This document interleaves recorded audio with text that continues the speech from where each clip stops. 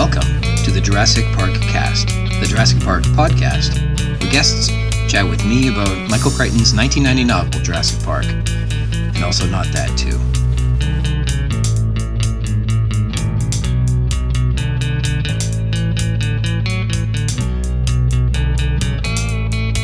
I'm Ryan Rogers, and also a big dumb Jurassic Park fan. Welcome to episode 2, recorded here in the mercurial Durham region on March 3rd, 2022. The third day of the third month, and in a traditional Ontario spring. It was above freezing yesterday, and well below freezing now. Thanks for joining me today. First off, a continued heartfelt thank you to Christoph Oakes of Snail. Check out his incredible album on Spotify and Bandcamp. Today's intro is from the song Hummingbird, and our outro is Sacrifice to the Inhuman Creature. We'll start off with some corrections. First off, Michael Jackson was in fact not left-handed. I had a 50-50 chance on that one, and I got it wrong. The heads on Easter Island were not victims of the Comanche Indians. It was the Comanche helicopter. And the hottest spot in the world is Libya, not standing in line for Edgefest in 2002. Apologies for any and all inconveniences. I'm sorry about that. Moving on, we have some dinosaur news. The Atlas Obscura has reported on 2 new dinosaurs, including the Brevidentavis, a loon-like pigeon-sized swimmer. Brevidentavis is a name meaning short-toothed bird, and seeing how the skull and teeth are all that are known about it, that's what you would call it. Upon the Field Museum's Jingmei O'Connor's research, Brevidentavis's unusual jawbone has taken center stage. She believes it could feel with its teeth. Its predentary shows a canal where a nerve would have run the length of its mandible. This wasn't obvious. O'Connor only discovered this after using a CT scan of the bones and then a chemical stain to reveal tissue structure in this little fossil. She's tenacious, as Ian Malcolm would say.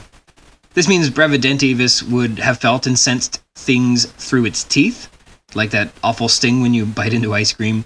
They hypothesized that the dinosaur could have used its sensitive predentary to search through the lake bed for prey.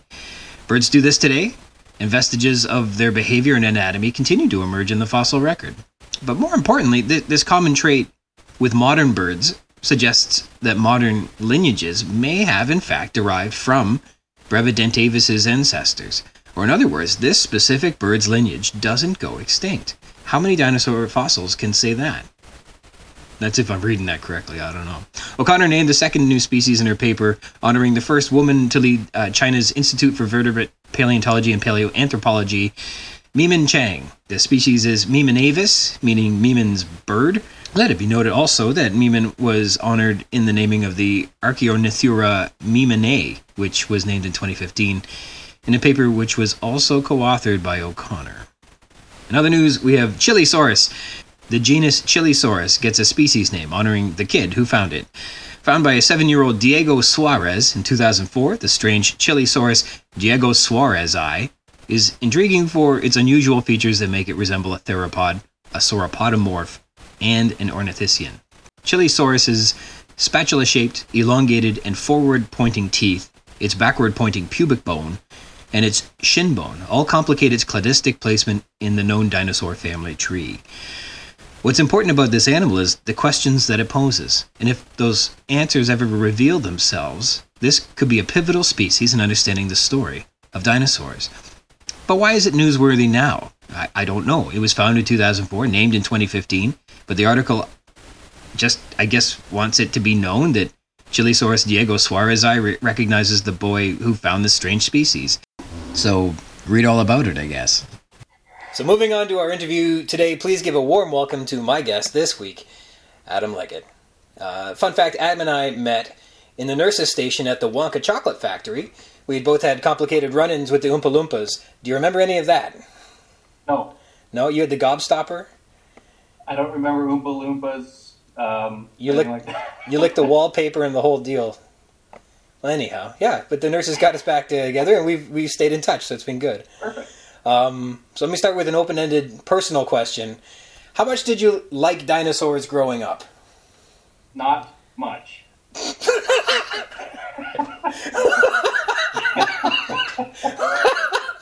Okay, that's fair enough. You were the dinosaur guy. I wasn't really into dinosaurs until I knew you, and I would never be able to hold myself up to what you knew about dinosaurs. So I sort of followed your lead. Okay. Well, I don't recall ever talking about dinosaurs. Oh yeah. Okay. I remember you had a red hardcover book, and it was like Dinosaurs A to Z or something like that, and it had different dinosaurs in it than the books that I had. And I remember being jealous so bad that it had like Acrocanthosaurus in it, and I just had nothing. I had nothing like that. And it had like just lists of dinosaurs. It didn't have all the pictures so much as my books did, but it had different dinosaurs. And I remember being super jealous of that. You remember that one? Nope. It may have been even from my mom's class or something like that. You know, she used to bring home a lot of her stuff during the summers. I don't remember it. Okay. I remember a white book with dinosaurs. It was one of those like science books. You get them. Some of them were about space, some of them were about dinosaurs, some of them were about plants. I remember one of those, but not a red one. Well, maybe I remembered incorrectly as well. So you didn't have a dinosaur phase? Not really. No. Oh. But yeah, it's a good start.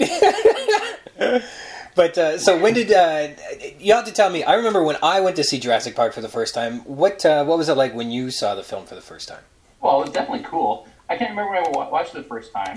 It was previous to Lost World that you said we saw together. We saw the third one together. Was the third one together? Okay. I remember dragging you out, and you're like, "Nah, I got this to do and that to do." I was like, "No, it just came out." And we couldn't see it on opening day. We had to wait a couple days. So watching Jurassic Park for the first time, I don't actually recall. I'm doing really well. I don't recall the book. I don't recall the movie. Don't ever remember even liking dinosaurs. But I do remember it being like a really cool film, just not knowing what to expect at all in it. And I rewatched it recently with the kids, and it was brand new to me. It had been so long. Wow. Yeah. It's different seeing it with your kids, eh? So how long ago was that? Like a month ago. It's funny, there's been like this big resurgence in Jurassic Park, and I decided I wanted to binge watch the movies. Maybe it was on a holiday. Maybe it was over the Christmas holiday. And we just sat and watched all three of them. Mm-hmm. And your kids are what, 16 now? Yeah, definitely. Now, what are they? 11. Kenzie wasn't so interested. He's 8. Mm-hmm. Carter was especially interested in it. He loved it. Owen was sort of on the fence. Okay. So it came out when we were like 12, 13. 93, 94 or something? Yeah, so the movie was 93. 93? Was that the book or the movie? What was the movie? The book was 1990. Okay. The movie, 93. And so I was 12 or 13-ish watching that. It didn't come out on cassette until 94. So, I mean, the longest anybody ever waited to watch that movie was that year but after it was out of theaters and waiting for that movie to come out. Since then, everybody's been able to watch it whenever they want. Oh, yeah. Yeah, we just, Netflix and go, yeah. Interesting. So the kids, they're in that wheelhouse that we were. That's about our age at the time. So one of them was super into it? Carter was. Yeah? Carter's more into movies and sci-fi and stuff. Owen seems to be less interested in long stuff, like longer movies and things like that. Mm-hmm. And he's not in that long movie. Just having him sit for an hour and a half, he seems to lose his interest and wants to do something else. Sure. But, well, those movies weren't especially long. Yeah. Pardon me? So they weren't too long. No. That's what I was saying earlier. I felt like they could have been much longer. Yeah. It seems like they just sort of jump scenes and wrap things up and whatever. But I think they're under 2 hours. Mm-hmm. Yeah. They weren't. They hadn't quite got into the blockbuster of the 2000s yet, where everything has to be 2.5 or 3 hours, or else you don't even get into the theater for it. No, like Carter and I sat through Lord of the Rings, and I don't know how, like 16 hours of movie. I just finished the Lord of the Rings books. It took me like 8 or 9 months to go through them. That's for another day, man. So you went and found an audio book? Yeah, I went on to Spotify, and somebody has read out, but somebody's done a reading. So in the car, last night I listened to the prologue, and then in the car this morning I listened to how he's breaking it out, I'm not sure, but parts 1 and 2 of his podcast. Interesting. I was really confused with the beginning of that book because it really reminded me of the Lost World opening scene. Yeah. They're talking about the family, the wealthy family driving to this remote beach, and the little girl going off to play, and the little girl runs away and she runs into this tiny dinosaur. I don't know the names, and she gets attacked by the dinosaur. And I recall that's how the other movie started. Yeah. they've kind of sailed or they cruised to this island, got off, and the girl ran away and did the same thing. Mm-hmm. So I kind of got a little confused. Is it the right book? But it is the right book. Yeah. So the first book, I mean, up into still in like the Jurassic World, 4 movies later, they're still kind of referencing and taking pieces out of that first book. And I know in the first one, so that opening scene, it wasn't like a bunch of snobs on a yacht going into some private island where they stumbled across the compies, but it was in the book. You can recall it was a guy who was like on vacation with his wife, and she was like sneaking into Costa Rica for cheap plastic surgery. And then while they're on the beach, they have the little girl gets nipped, and that's how that whole mystery of, well, there's this unusual picture that this girl has drawn, and she testifies this is a little dinosaur. And that kind of the three-toed foot and the long neck and the tail and the whole bit. Yeah. And they totally lifted that bit. So it was so bizarre. Crichton writes a second book for the second movie, and then they go to the beginning of the first book to start the second movie instead of starting the first movie with the first book. It was a little it's crazy. You think the guy wrote a whole new book for you, but in the waterfall scene where the Tyrannosaurus' head pulls that guy in the second movie through the waterfall, that's in the book? Yeah. In the first book as well? That's in the first book? Yeah. See, I haven't got that far yet, and I don't remember the first book. No? So. And there's the aviary in the third movie is from the first book. I didn't know that either. So they they stop and go through the aviary, and the aviary is closed because the pterosaurs are too territorial. So I just rewatched the opening scene, trying to link it up with the prologue in the book, and I was trying to fix. So it's the jungle scene. All the workers are sitting there, all nervous, waiting for the crate to come with the Velociraptor in it, and they're going to load it up into the paddock, and it goes wrong, and the one guy gets pulled in, and I was starting to wonder, is that like the scene where the injured guy actually gets helicoptered out to in the book? And that's what I always figured. Yeah, it was the other side of the story, right? The other side that we didn't see, and then we catch the helicopter delivering this guy into the clinic, which was pretty interesting. Yeah, it's so fascinating that they take bits and pieces, but so much of the movie got rewritten so hard from what the book actually was, that they could still draw material out of that book for 3 films. Although there was no Spinosaurus. I don't know what Spinosaurus. I have my other monitor open here with references, so I'll check that out. All right. So you didn't. I mean, to prepare for this, amazing for you to go and find an audio version to catch up on this.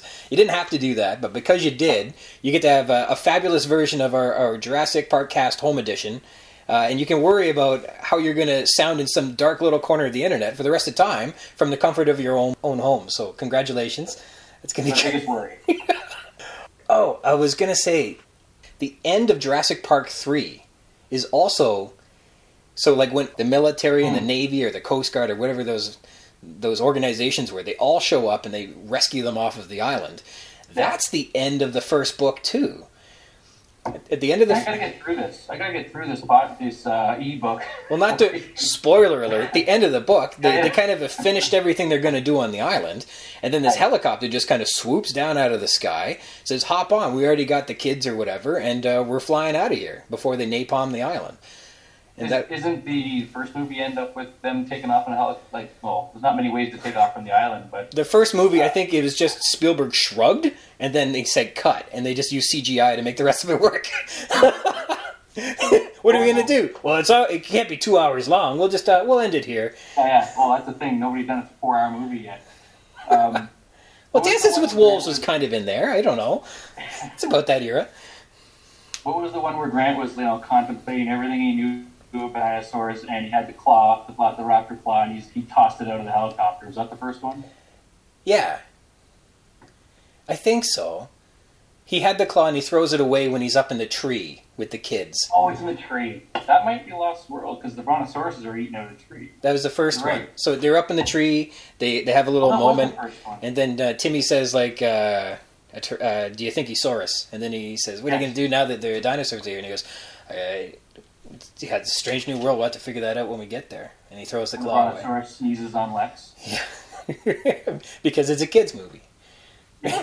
Is it for kids or is it not?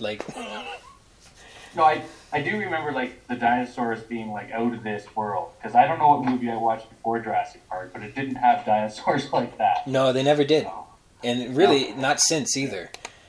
Like, Yeah. I'm going to talk to somebody soon about Carnosaur. Remember Carnosaur? No. It was more like a rated R cloning dinosaur movie. And it was, like, scarier and bloodier, but, like, the puppets were bad. No trick photography made them any better. What was really special about Jurassic Park was that they spent the time and the money, and they made it just look amazing.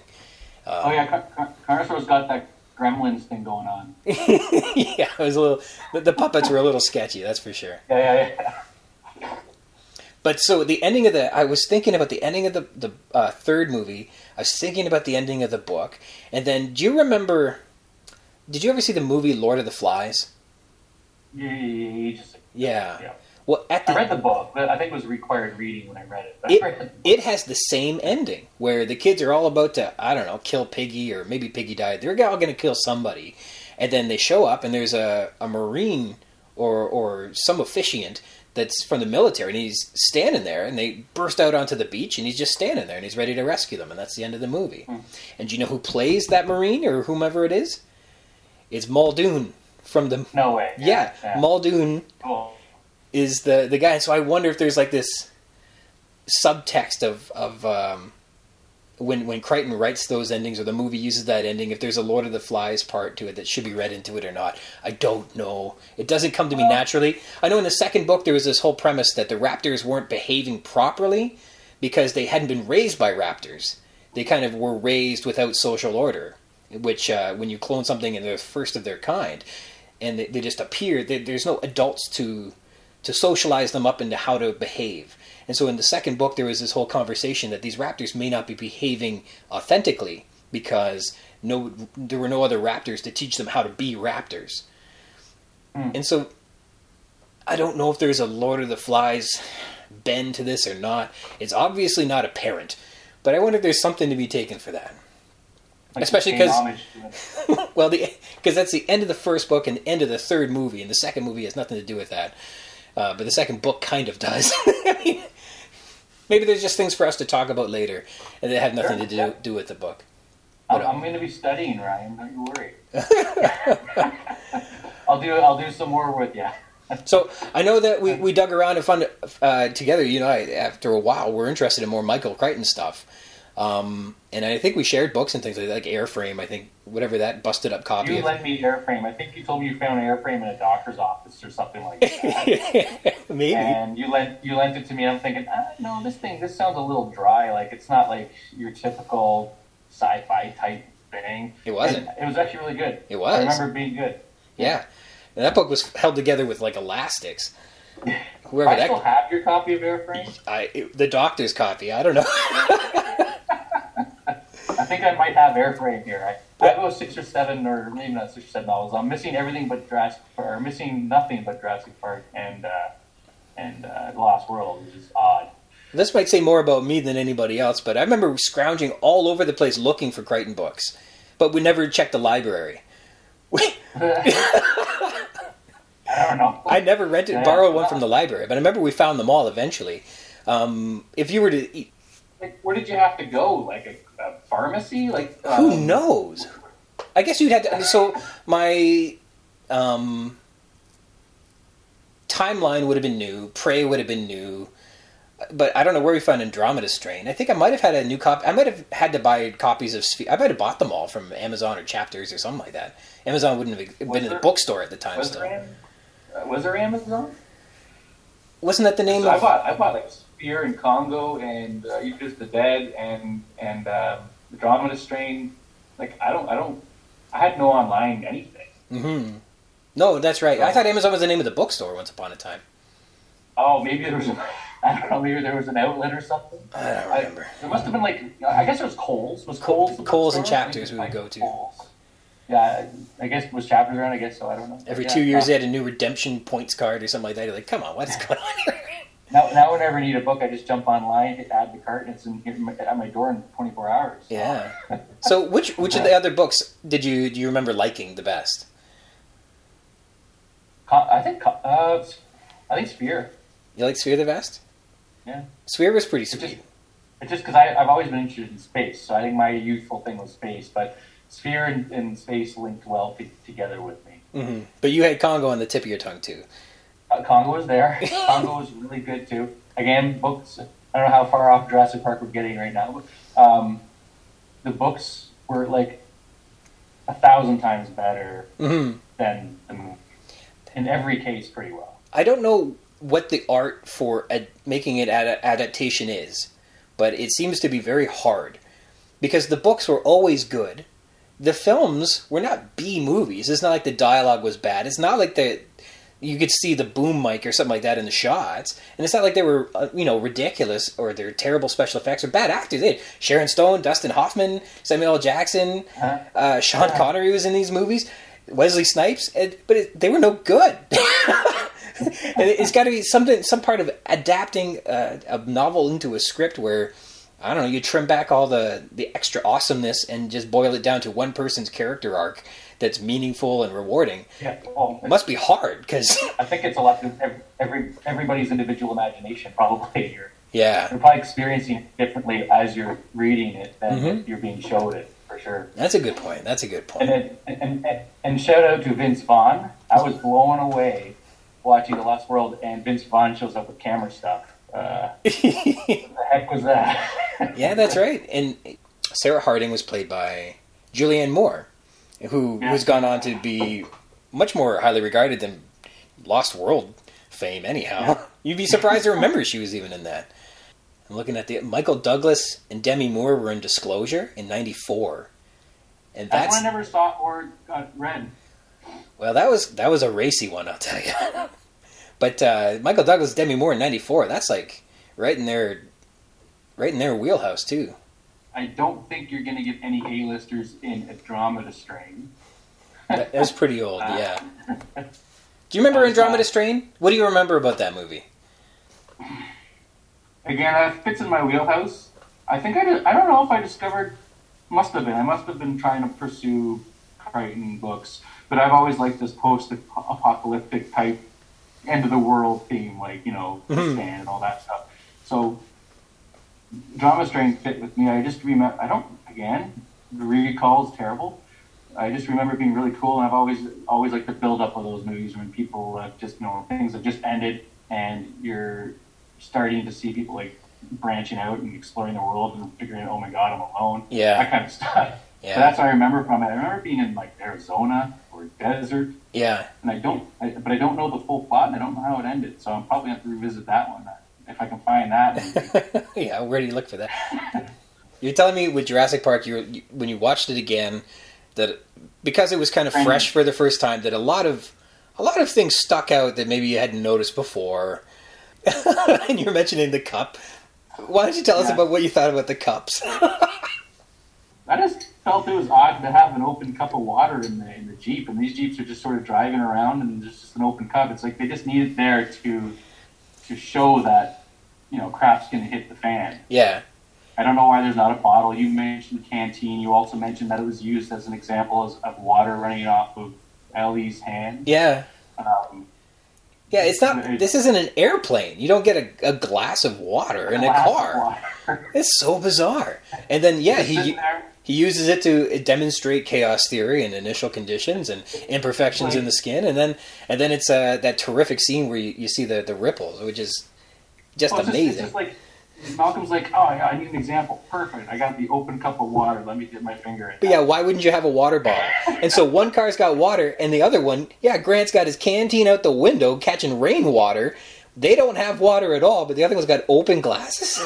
That's so bizarre. One of those things too, where all these little things are written in. Like Grant's got the canteen because he's the avid adventure paleontologist that's roughing it. And he's used to the wilderness, so he's just going to get his water from the rain. Yeah. He's not going to bother with the open cup. Don't give me none of that bottled water. My day, we had water from the sky.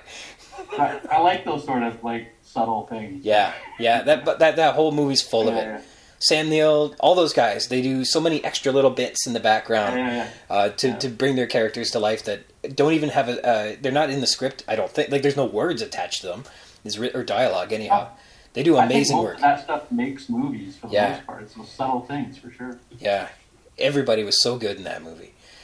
But you make an interesting point that the rippling water stuck out to you because, like, what do you mean you have a cup of water? But when I thought about the scene, I was like, you know what? That was one scene, and from it, we get the rippling water, you get that Tyrannosaurus foot stepping into the mud, you get the dilating pupil in the car window, you get the lawyer getting eaten, you get Grant waving the road flare, and you get the nostrils flaring the hat off of his head. All in one scene.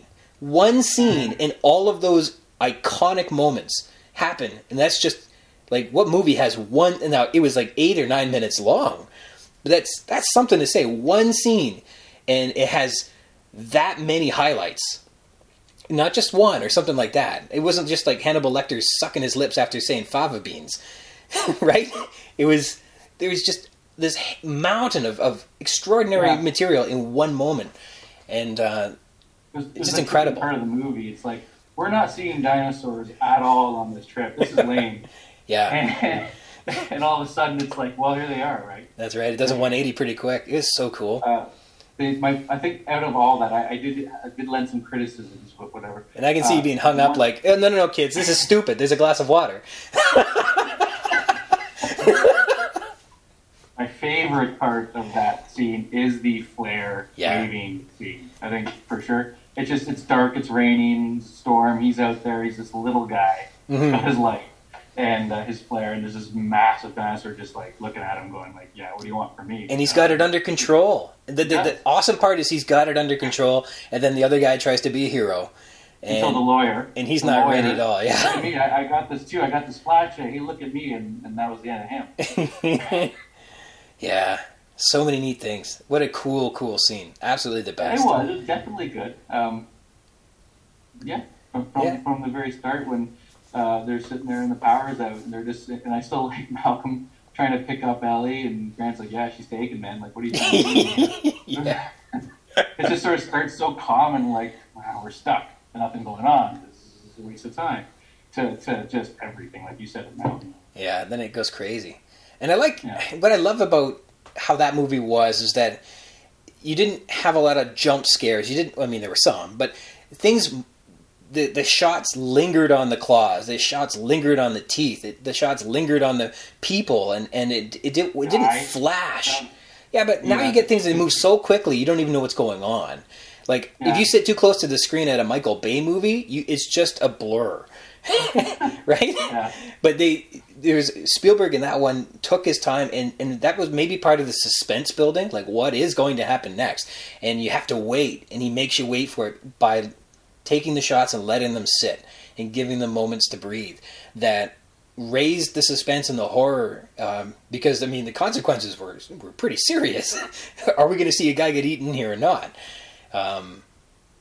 Just amazing. And you don't get that in the new ones where things just move so fast and the camera's kind of got to be like swirling around. Like, whose perspective is swirling around when you're watching it? I don't.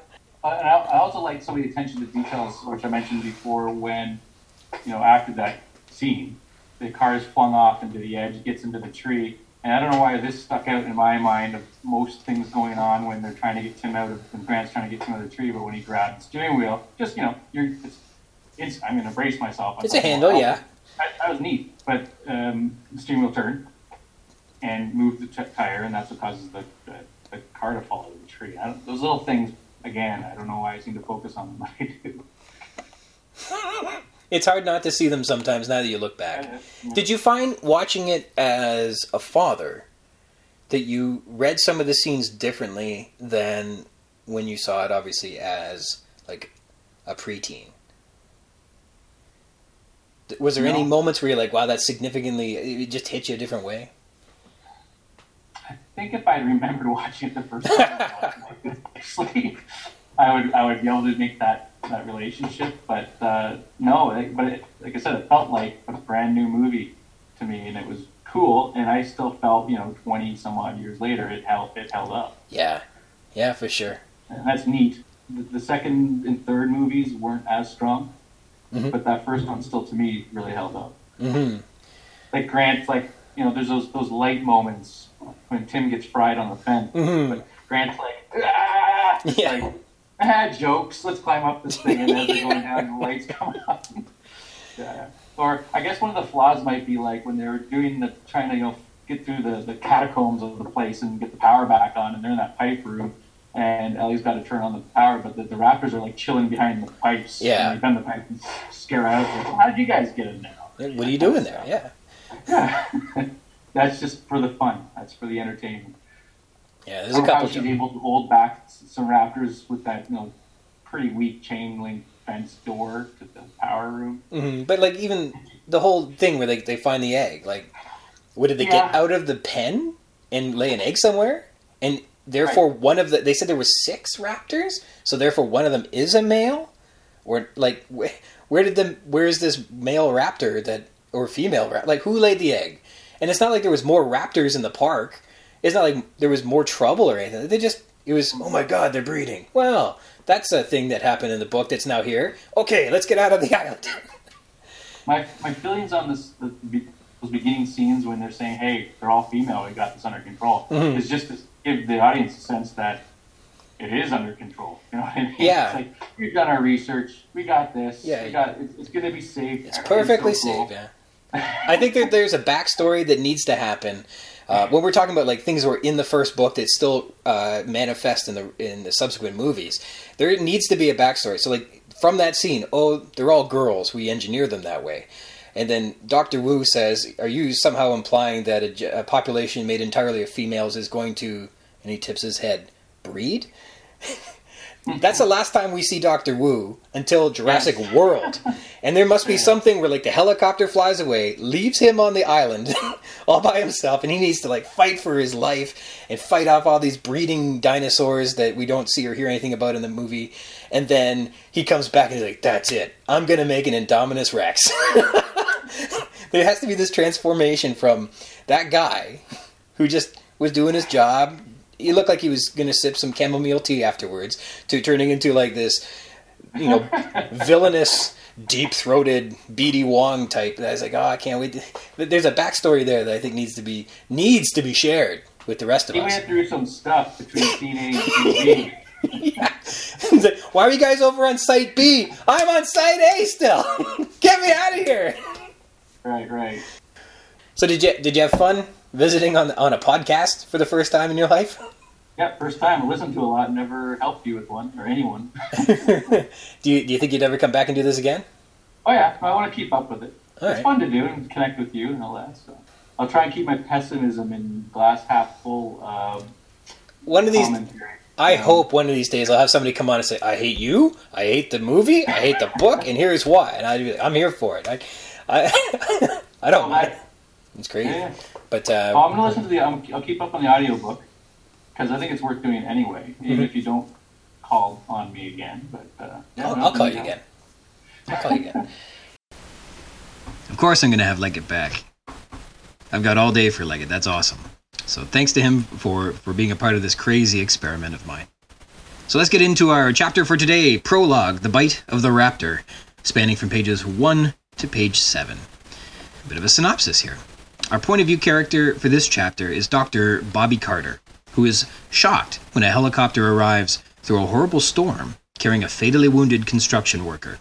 She's lied to about the injury, told that it's a construction accident when it's clearly a mauling, and then the injured worker speaks Raptor before vomiting blood and spasming on the floor to his death. Then the body and all evidence of the injury are whisked away by the InGen Construction Sikorsky, and they're gone forever.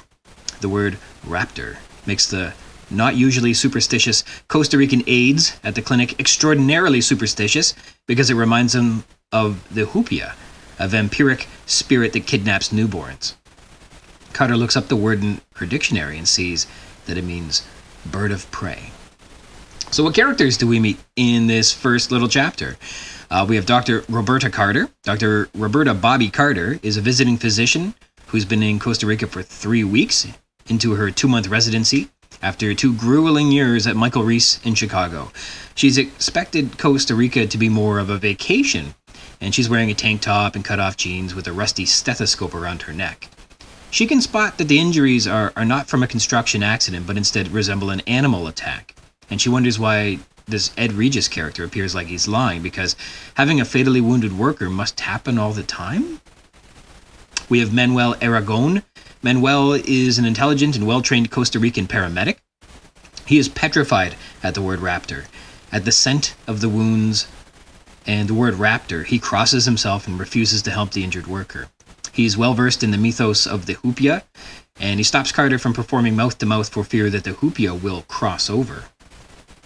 We have InGen Construction. There's a pilot and two Spanish-speaking uniformed black men in the helicopter. There's the injured worker, the limp body of an 18-year-old injured male construction worker. He has a slashing rip along his shoulder and another on his leg. He's pale, shivering, unconscious. Upon Bobby's immediate inspection, she believes he'll almost certainly die. The edge of his wound, the flesh was shredded, the shoulder dislocated, pale bones are exposed, a second slash through the heavy muscles of the thigh, deep enough to reveal the pulse of the femoral artery. The injury has a strange odor, a kind of rotten stench, the smell of death and decay, and unlike anything that Dr. Carter had smelled before. The construction worker was injured, quote, an hour ago. Short slashing cuts on both palms, bruises on the wrists and forearms are telltale signs of a mauling, and he utters raptor with his dying breath. He dies in a spastic fit of vomiting blood and convulsions on page 5. We meet Ed Regis. Ed Regis, a red-haired white man in a yellow slicker and Mets baseball cap, barking orders. He's a liar, hiding the truth, escaping responsibility. When he lies, he licks his lips as he speaks. He's edgy, acting like he's done something wrong. He's the tense, eager, and nervous type, according to Carter. He looks like an executive, not a construction foreman. He and the workers take the construction worker's body away with them, on page 5, and he steals Carter's camera and all evidence of the attack with him. We meet Elena Morales. Elena Morales works at the Bahia Anasco Clinic as a local midwife. She's a gray-haired 60-year-old strong woman with a practical no-nonsense air. She knows that a raptor is, quote, a person who comes in the night and takes away a child, or a kidnapper. Upon saying hupia, though, Morales stops Carter and tells her to drop that line of inquiry with a pregnant woman expecting a baby by the end of the night. She feels that's inappropriate. We have an expecting mother. She's expecting to give birth to a baby at the Bahia Anasco Clinic, with Elena Morales as her midwife and Dr. Carter as her doctor. We have a few localities to discuss. We have Bahia Anasco. That's a Costa Rican fictional, isolated, remote, friendly coastal fishing village on the west coast of Costa Rica, where it rains daily this time of year. And I believe it's Spanish for Anasco Bay. We have the clinic. The clinic is well maintained, amply supplied, and provides a level of medicine equal to Michael Reese in Chicago. There's a rickety wooden dock and fishing boats in the Pacific Ocean beyond the thick fog. It has a green door, and other patients, like a mother about to have a baby, are inside the clinic. Michael Reese in Chicago.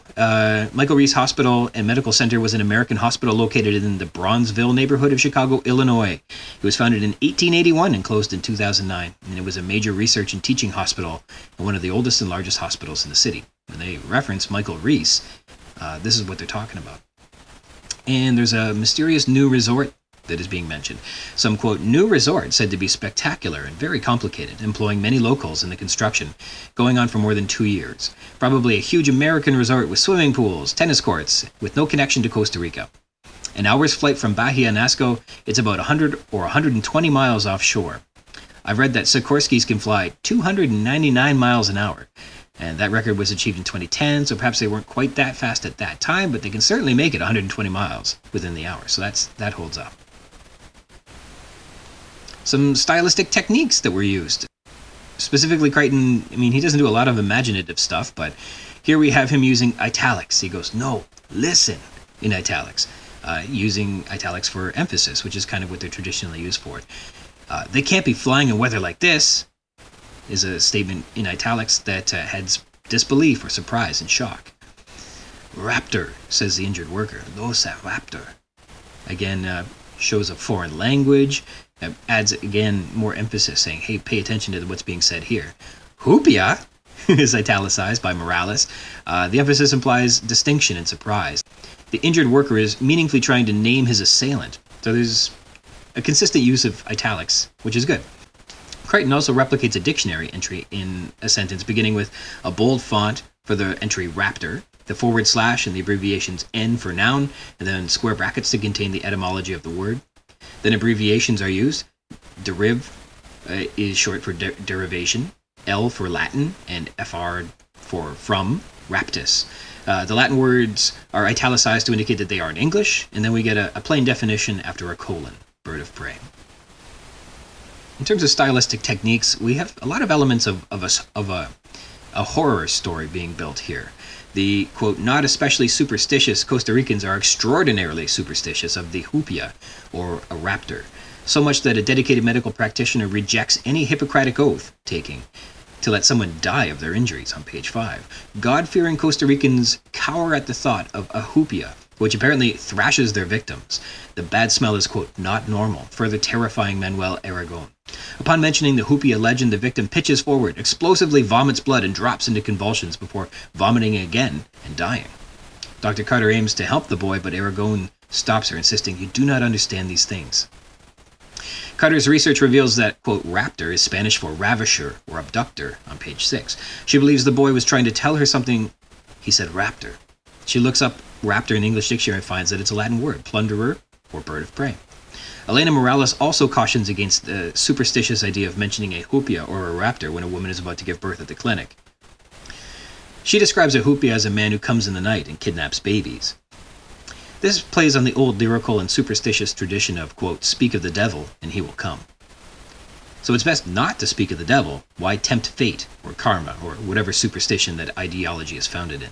Is Jurassic Park built on the same superstitious premise? If you keep asking about safety issues, you're going to find safety issues, so quit asking. That's a joke. Mystery building, foreign or alien mythology of the hupia, a vampiric demon in Taino culture, which is an indigenous Caribbean culture, is being presented here. Carter feels 120 miles offshore is, quote, pretty far for a resort on page 6, which sort of serves as a rhetorical device asking, what must they be hiding way out there? And her camera is stolen, further suggesting that they're keeping a secret or hiding the truth. And given that a boy just died, it's dangerous. The conclusions Carter and we readers should arrive at is this hupia-like raptor that attacked this construction worker is being hidden on a remote island by InGen. But what is it? We have some literary techniques, like metaphors. The rain falls in, quote, drenching sheets, hammering the roof, and, quote, roaring down on page 1. We have the bay is cloaked in a low fog, and a rumble that built and emerged until it was clear is used to describe the helicopter. And the helicopter itself is called a big-bellied Sikorsky. And all of these are kind of giving character and action to inanimate objects, so it's interesting. Pathetic fallacy, when weather reflects a mood or is imbued with human characteristics, is employed a little bit, not distinctly. The rain falls in heavy drops, pounding Carter's head and shoulders, which I guess it can do, but it's given some animation. Suspense. Rhetorical questions add suspense, offering higher stakes than perhaps are likely by making us worry about other scenarios that aren't actually playing out. What had the boy been trying to tell her? She asks. Why build a resort way out there? So it kind of posits these questions. Your imagination is more scary or interesting than perhaps what is the truth. In foreshadowing, the chapter ends with an ominous answer to what the injured worker was trying to tell Carter. Raptor, a Latin word, plunderer or bird of prey. So here's a discussion section. We'll just talk about some of the things that happen in this chapter. 1, Raptor. A pre-Jurassic Park audience, which I mean a pre-1993 audience, has never seen the movie before. And it reads the title of this chapter, The Bite of the Raptor, and there's a statistically insignificant chance that they read that as a dinosaur bite. We kind of have to read the title as Crichton intended, which is the pre-phenomenon of Jurassic Park's success.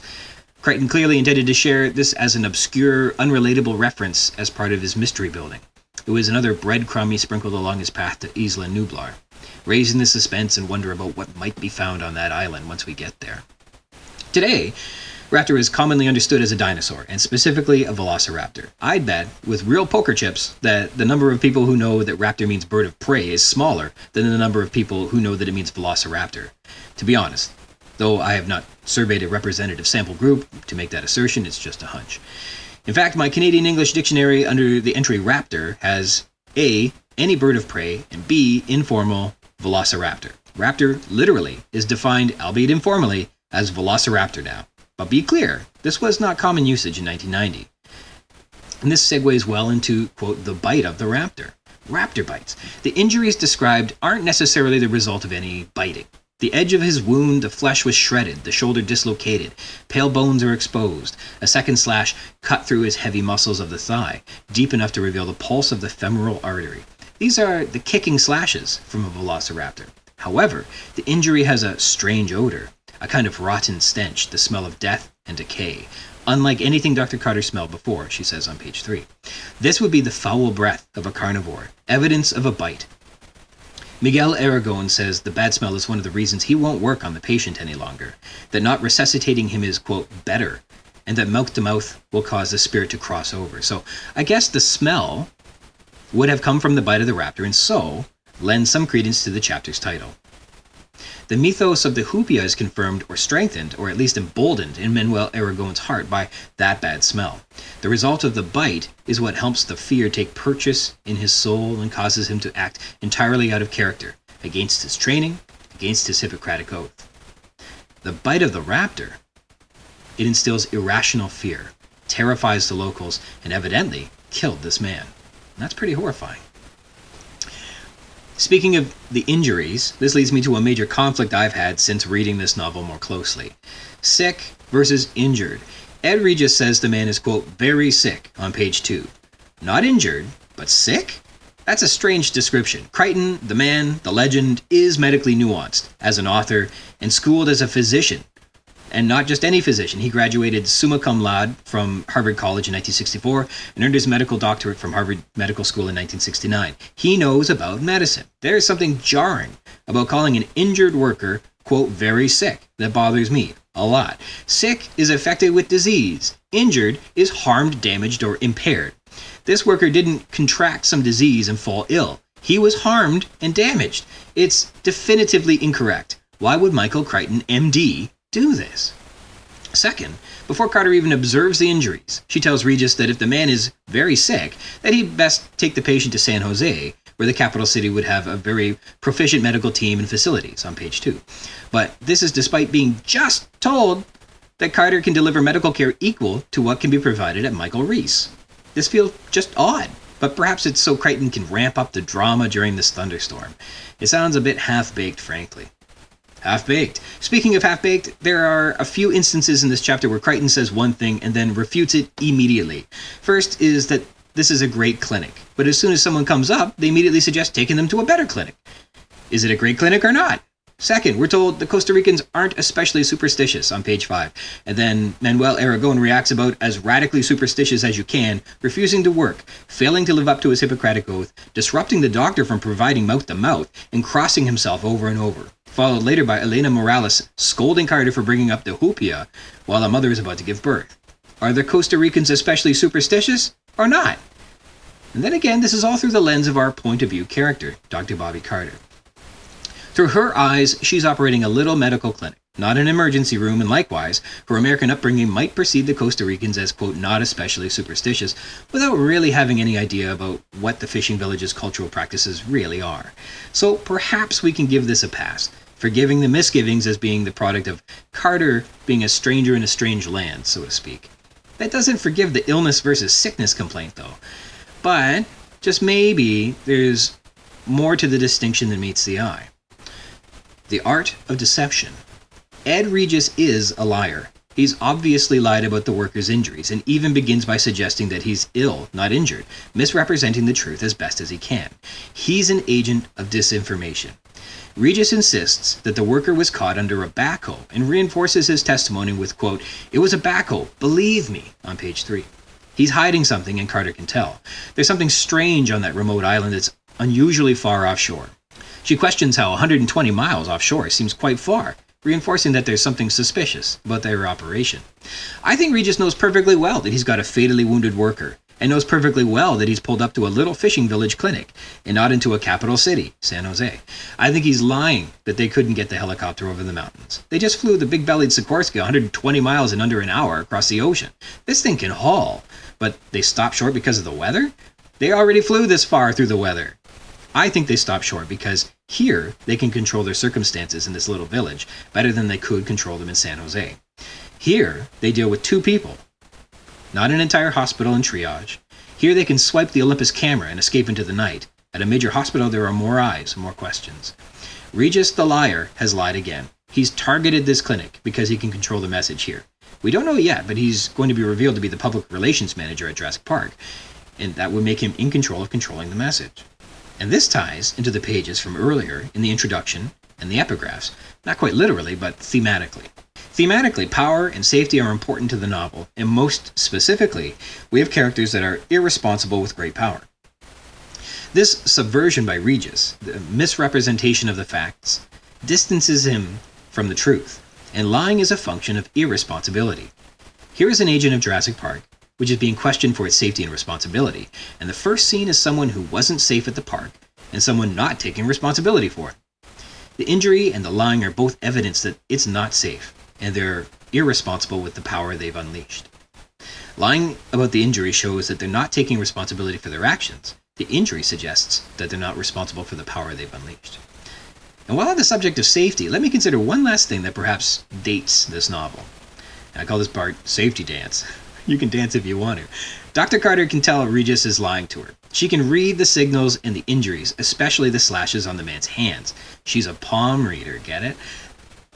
The injuries on the palm tell her the real truth. The final observation here is that Carter struggles to figure out what it is that Regis is lying about. She figures that, heck, if InGen Construction is using unskilled labor from the local population here in Costa Rica, they should be experiencing injuries on site all the time. She says this on page 3. Wait, a kid is, quote, almost certainly going to die, and she wonders why this guy's acting so strange? Heck, they should expect injuries like this all the time? To Carter, life-changing, debilitating injuries are just part of the doing business, I guess. Common or not, if a kid was about to die under my supervision, I'd be distressed about it, especially if it were a common event. Your key performance indicators would probably frown against too many deaths from the labor pool, and that'll reflect poorly in my quarterly review. But for real, I think it's safe to infer, without going back into a time machine, that safety culture was looser in the 80s and 90s, whereas today I know that safety culture is much more rigidly enforced and expected from management and workers alike. I believe all the language used here isn't to comment on safety culture, but rather to add to the mystery building. Surely construction accidents are common. No one would be this concerned about a common occurrence. This injury must be a result of something more mysterious on the mysterious island. And let's leave it on the subject of mystery building. Beyond some of the sticky narrative comments from above, the strange, incongruent choices all serve a greater purpose, and that's to being mysterious and intriguing. There's this strange new resort being built that's unusually far offshore, that may be home to a vampiric spirit called the Raptor or Hupia, which is so terrifying, even the not especially superstitious Costa Ricans tremor with fear. What are they hiding out there on this island? What is a raptor? So let's leave it there for this episode. I love this book. So in saying goodbye today, I want to give another big thanks to my good friend, Adam Leggett. Thank you for joining me. If you want to read along in this book, add some thoughts to what we've been discussing on the show, or be a guest on the show and chat with me about anything that you like about Jurassic Park, you can do that by connecting with me. I'm at ryansrogers@gmail.com. If you'd like to be a guest, drop me a line and we can try and set something up. We'll rehash, tear down, gush over, and chit-chat about any part of the book, or also not the book, all you'd like. Jurassic Park Cast is a part of the Spring Chickens banner of amateur intellectual properties, including the Spring Chickens Funny Pages, Tomb of the Undead graphic novel, and Second Lapse graphic novelettes, The Infantry, and the worst of them all, the King Street Capers. You can find links to all that baggage in my show notes, or by visiting the schickensblogspot.com, or you can find us on Facebook at facebook.com/springchickencapers, or me, I'm on Twitter at RogersRyan22. Thank you dearly for tuning into the Jurassic Park Cast, Jurassic Park podcast, where we talk about the novel Jurassic Park, and also Not Dead too. Until next time.